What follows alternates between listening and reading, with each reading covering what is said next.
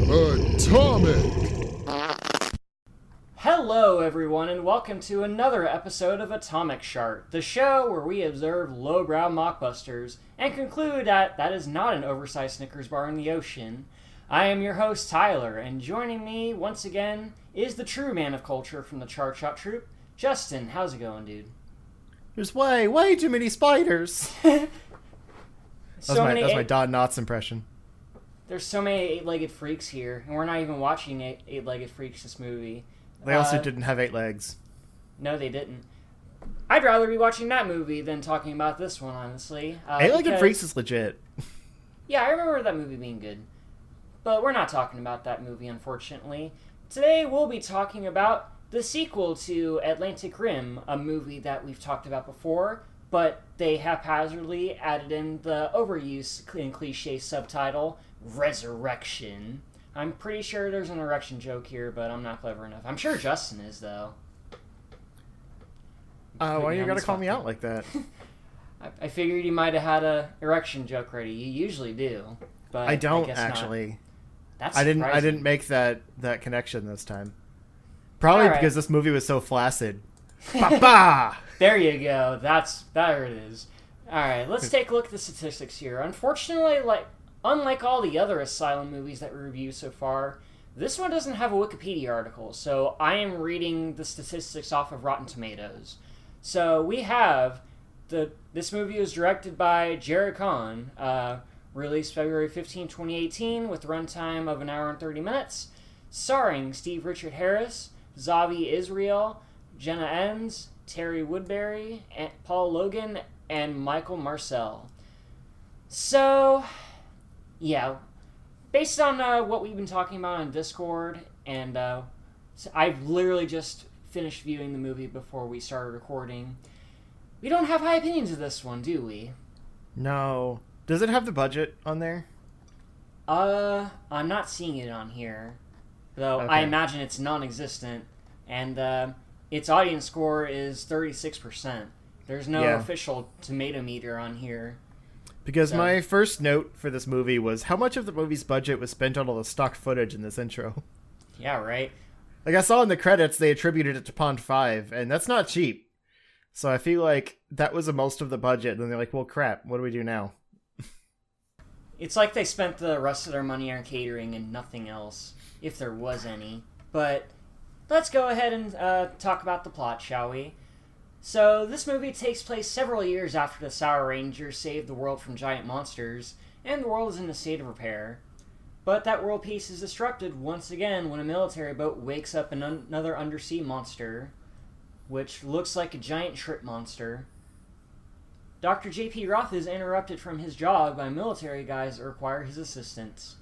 Apparently, he was the dude that made the box, as exposited by the squad leader in charge of piloting them. Roth is taken into a terrible green screen, a secret lab in a cave, where he meets the general from the Pentagon. Yeah, out of all the movies you've seen so far, the green screen effects in this one is more noticeably bad, I noticed. Yeah, well, I think a big part of that was that all of the exterior shots were, just L.A., not color graded or anything, just straight up L.A., in bright light. Looked like they were filmed on a GoPro, with a vague fisheye lens. And so then you switch over to the green screen scenes, and it's, so jarringly different. Yeah, all throughout the movie, there's a guy in a boat. He doesn't even look like he's out in the ocean at all. It looks like he's just on a prop boat with just an obvious-looking green screen behind him. And yeah, this dude spends the entire movie in a speedboat. So for the rest of the review, I will be calling him Speed Boatman because I never learned his name. So yeah, the general shows Roth the new bots and wants his super convenient neuro thingamajig to be put into them. Because apparently lag isn't just a big problem in online video games, it's also a problem in giant robots as well. Well, what I don't get is, these robots seem like a step back from the last ones. Yeah, they're still ugly and color-coded and everything, so they're completely different design, so I guess they just rebuilt them from the ground up. But, the whole neural interface thing of, pain transfer and all that is like worse somehow in the 3 years or whatever since the last time they attacked. And like I kind of get that, like the government's in charge, so of course, you know, it's got to be, oh, we'll never need these again, throw them away, and then, you know, cut the budget of the whole department. And they're like, oh crap, what do we do? Let's scramble for pieces and put it all back together with no budget. But like that's legit. Like, you know, working for the government, that's legit. But I don't understand how that happened. Yeah, a lot could happen within that time span. But yeah, I do agree with you. These new bots look way worse than the other ones, and they don't even show them that much in this movie, all things considered. They don't have weapons. Like they're completely downgraded. Yeah, I mean, they have like guns, but they don't have like, you know, hand weapons or anything. Yeah, they don't have the swords or the shovel thing. All they have are Gatling guns and missiles. That's literally it. And a flamethrower that doesn't work. Yeah, nothing works. Not even in the future. So yeah, after explaining a bunch of technobabble, Roth meets the new pilots, and they gear up to test the new bots. They get brain zapped and suit up for training. They awkwardly fly their bots towards the monster and try to get used to the movement lag. Hammer, the Red Ranger, shoots missiles at the thing, and it immediately falls, but it gets back up and shorts out Hammer's bot. Bugs and Badger, the blue and yellow pilots, engage physically while Roth and his team try to fix the red bot, but they find that it's filled with gas and that Hammer is dead. Yeah, so real quick here, I like the monster design more. Like, it's a little bit more unique at least. Yeah. But I don't know, like, the origin or anything for them. Like, it's just, they're back. Okay? Apparently, they were aliens that pretty much hibernated in the sea. I don't know, they didn't explain it very well. Right, they're just suddenly back. And then also, they go into the mech to get Hammer out, and they're all just, like, coughing and stuff. Like, they know that they're going in to, like, where there was a gas leak. Like, Hammer said that before, you know, he passed out or whatever. They don't bring gas masks or anything. We gotta hurry, there's gas here. Wear your mask, kids. Right. So yeah, Bugs and Badger kill the creature using missiles, but they're distraught that their comrade died. But their victory is extremely short-lived, since the monster's corpse expands, and a bunch of tiny giant bugs swarm the place. That was actually pretty cool. Yeah, that was a nice little touch there. Like, it was a unique wrinkle, even if nothing really happened from it. But yeah.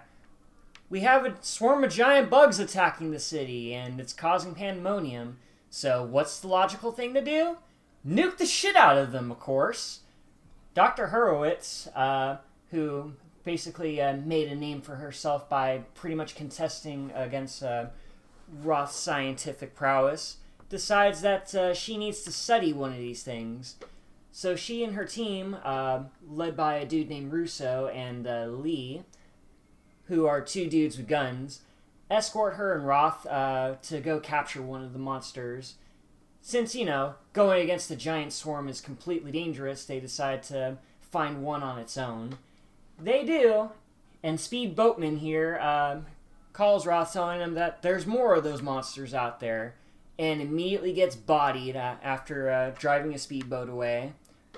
And then it just cuts away to like, oh, we gotta share that data that Speed Boatman got before he was killed.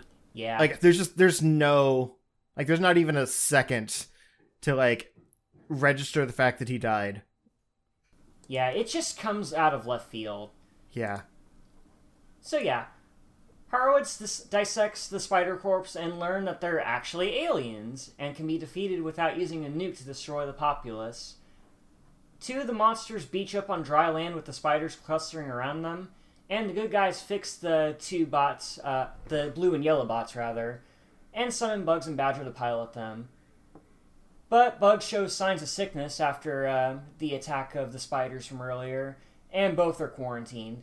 Well shit, we got no pilots left to fight these things. So, logically, they get Roth and Russo to pilot the things, and they go out to fight the giant monsters. Also, where did that quarantine come from? Like, the one chick, like, I guess, I mean, she was attacked by one of the little spiders in her mech or whatever, but she got out, was fine. They patched up her eye. She saw the doctor, clearly had a clean bill of health to, go rest or whatever.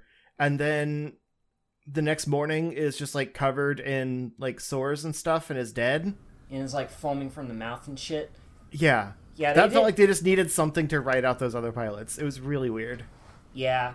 What a waste of characters, man. Right? So yeah, they're out of commission. So Roth and Russo pilot the remaining 2 bots and try to join the final fight. The fight's a total drag, by the way, but the 2 monsters use the polymerization spell card to fusion summon an even bigger creature, dragging it out even more. Generic monster is evolving. It used a moonstone. Oh no. So, it became a bigger generic monster. Wow, Pokemon's getting lazier every generation, it seems. Yeah. So they anyway, can't all be winners. Yeah. Russo gets nicked by one of the bugs, and in his dying breath, rams his bot into the monster in a hammy blaze of glory. One of the soldiers, named Lee, reunites with his wife and daughter, who throughout the movie we see trying to get away from the monsters. We never really get any full closure on that. We just see these two... We just cut away to these 2 unrelated characters every now and again, just trying to get out of the city.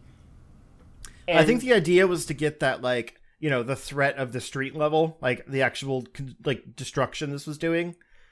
But just like in Monster, they don't have the budget to actually show any of that, so it's just these 2 running scared and reacting to things that we don't see. Yeah, it's completely disconnected to everything else we've seen in this movie, and it's completely jarring. Like, you could take this bit out of the movie and absolutely nothing would change. Mm-hmm. Especially since, like, in the end, he goes to rescue them. He's like, they like, take their car over to wherever they're hit, which I don't know how he finds out that they're hiding there, but, and then they have, like, a reconnection, like, they hug and everything, and then he goes back to the car alone. And Horowitz or whatever asks if he's like, did your wife and kid make it out okay? He's like, yeah. And then they drive off. They're not in the car though. Like, where did they go? They disappeared into the ether. They become one with the Mako. Yeah. Sorry, I was playing Final Fantasy VII earlier. Oh, okay. So yeah. Yeah. There's a lot of continuity issues. Like, at one point, Horowitz is doing an autopsy on the spider thing, and like she's talking about what she found and like touching her face and stuff. She doesn't have gloves on, and I was like, does she not have gloves on while doing this autopsy? And then it cuts back to her like doing the autopsy again, and she's got gloves on. Yeah, there's a lot of continuity issues involving her. Like, she has this one single strand of hair, and every other shot, it always seems to, like, move in a different position. It's really distracting. Yeah. So, yeah. At the apex of the fight, the monster breathes fart gas at Roth's bot and dies, I guess. I must have missed how it was killed. I think that was it, breathing out the like, solution. Because he charged it in order to blow up the canister of the stuff that they made to take it out. I suppose. Whatever. I probably nodded off at that point because I don't recall seeing that at all. But yeah, they put like a spray stuff in the flamethrower canister in order to administer it to the monster to kill it like tamely or whatever. And you couldn't get the flamethrower to work. So they spent like 10 minutes of fighting the monster and asking, do you have that thing working yet? And he's just sitting in his cockpit fiddling with like nothing. He's like, I'm still working on it, like just sitting there. Yeah, I'm working on it, just playing WoW in the background. Right. That guy back there is playing Galaga. And then he's like, all right, I've got a solution. I'm just going to ram it and let the acid burn away the flamethrower and ignite the canister. So I think that was like the monster like recoiling from the whatever the stuff is they administered. Okay. Yeah, I definitely missed that. I wasn't paying attention at that It wasn't point. clear at all. It was like 5 seconds. Yeah, it went by so fast I couldn't even tell what was happening. Yeah. But anyway, Roth makes it out okay and rides off with Lee and Horowitz to the end credits. Thank God. That was a boring slog to sit through, I'll tell you that much. Yeah. Like, it didn't, I mean, it felt enough like a sequel, I guess, because there were some references to the past and everything, but no shared characters. And like, as a mockbuster, the only thing it really shared with Pacific Rim, I mean, like, you know, the Uprising, is that what the second one was called? Is that the monsters like combine into one super monster. Yeah. And I mean, I realize these movies are made like concurrently to the, you know, the thing that they're mocking, but this feels like the trailer for Uprising came out like probably a few months before the movie did, and they saw that moment in the trailer and they're like, let's make a movie based around that, and they churned this crap out in like a month. Yeah, it certainly feels like that, that's for sure. Because the effects are a major step back. Yeah, right. Like, they haven't been this bad since like 2008 time. Oh God, that's being generous. And that's Yeah. like 10 years like before. the movies they were making in 2008. That's what I meant. Gotcha. Like King of the Lost World and stuff. That was 2005 though. Whatever. This is more monster quality. Yeah, that's fair. But yeah, the pacing of the whole thing sucked. The shots were terrible. There was one point when like the one guy was jogging and like the government picked him up or whatever in the car, and like they do this weird like handheld pan around the car like as he gets in, and then like it starts driving away and they're still kind of panning around the car, and you can see the cameraman's legs in the reflection of the van. Yeah, I noticed that too. Holy cow. And it's like, just don't do that shot. Like, it's so hard to deal with reflections. Just don't do it. Like, are there more people out here? Is this in continuity? What's going on here? Right. That's the kind of stuff that just... You don't have to complicate it like that. Yeah. Like, play to your strengths. Yeah, too which true. are few. But... yeah, I don't even really have much else to say. I'm trying to scroll through notes to even see if, like, it's so bad. Oh, speaking of how cheap everything looks, like, the exteriors and the effects are rough, but like the interiors look bad too.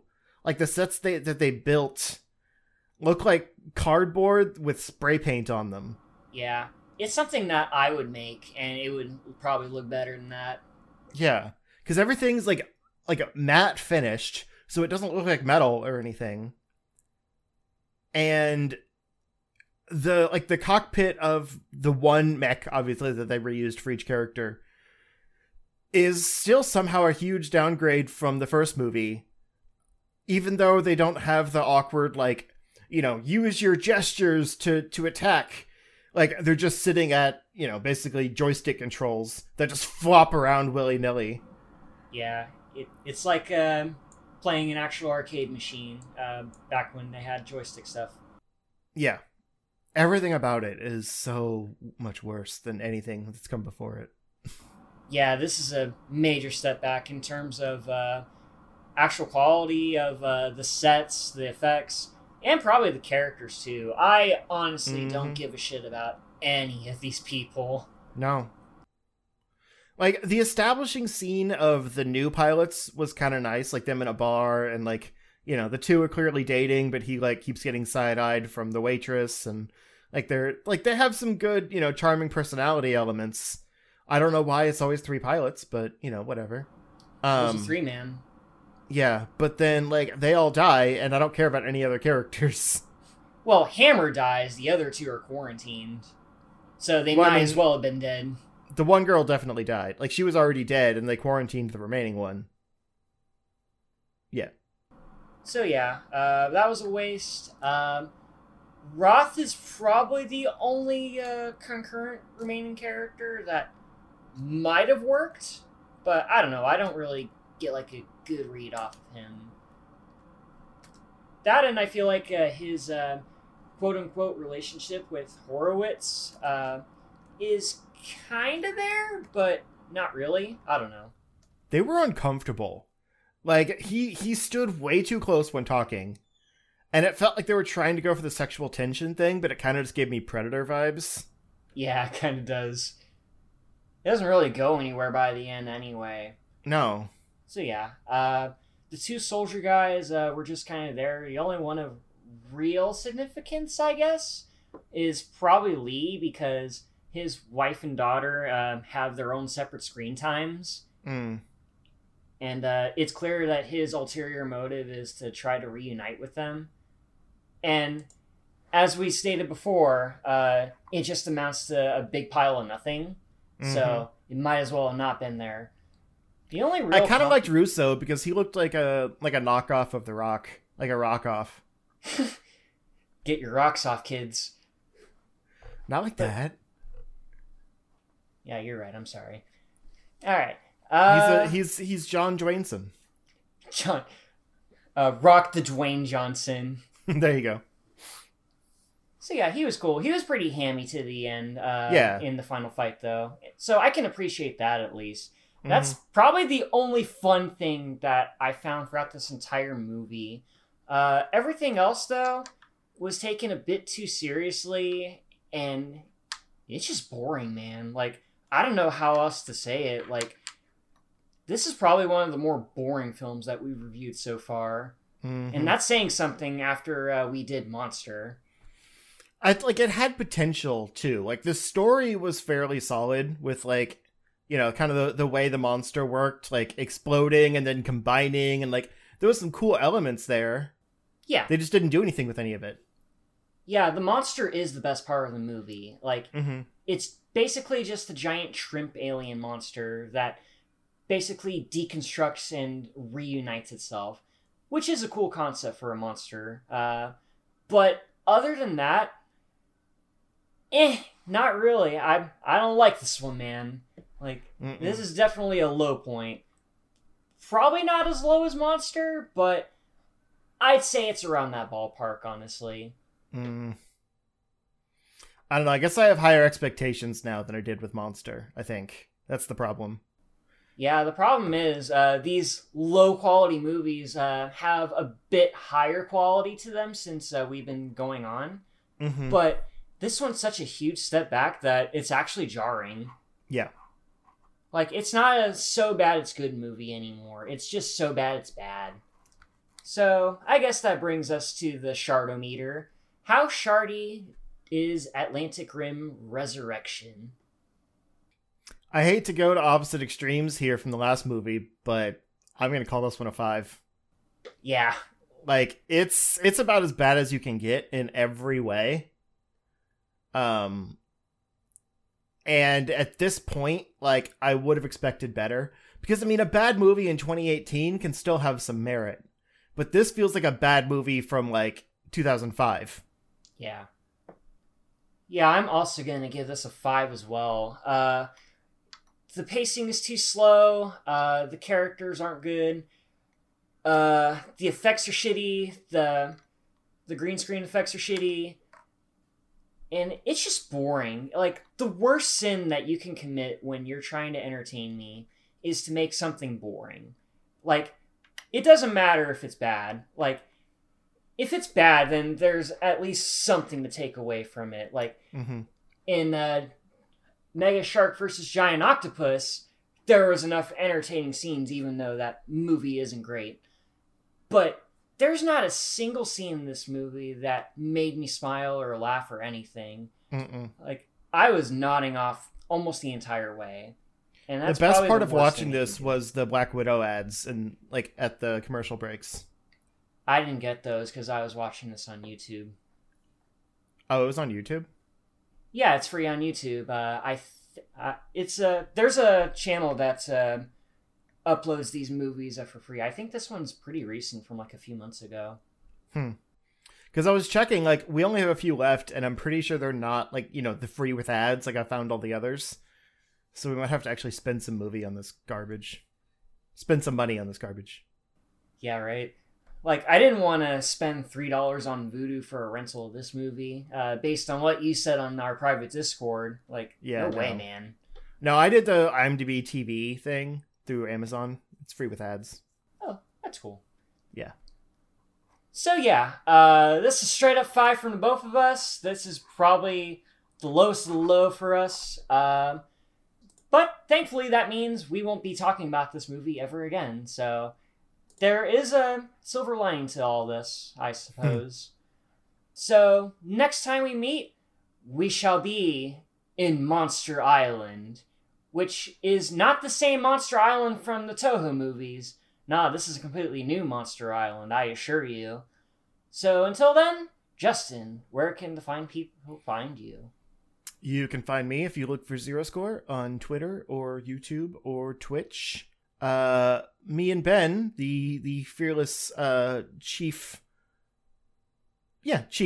of Charge Shot, have started streaming Resident Evil 5, which is a lot of fun.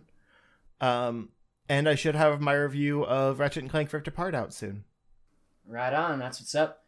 And you can follow me on Twitter at HeyIt'sThatHigh. Check the pinned tweet that will link you to my YouTube channel. My newest video and Tie Your Shoes reviews, Star Wars Masters of Teräs Käsi, is now out after 2 months of production. And it's probably the craziest video I've ever made, so go check that out. I had a lot of fun making it. Yeah. So yeah, that's going to do it for us. Catch us next time for the next episode of Atomic Chart. We are almost done. We got 2 movies left, I think? Yeah. So yeah. Stay tuned for that. And as always, stay shardy, everyone. Peace.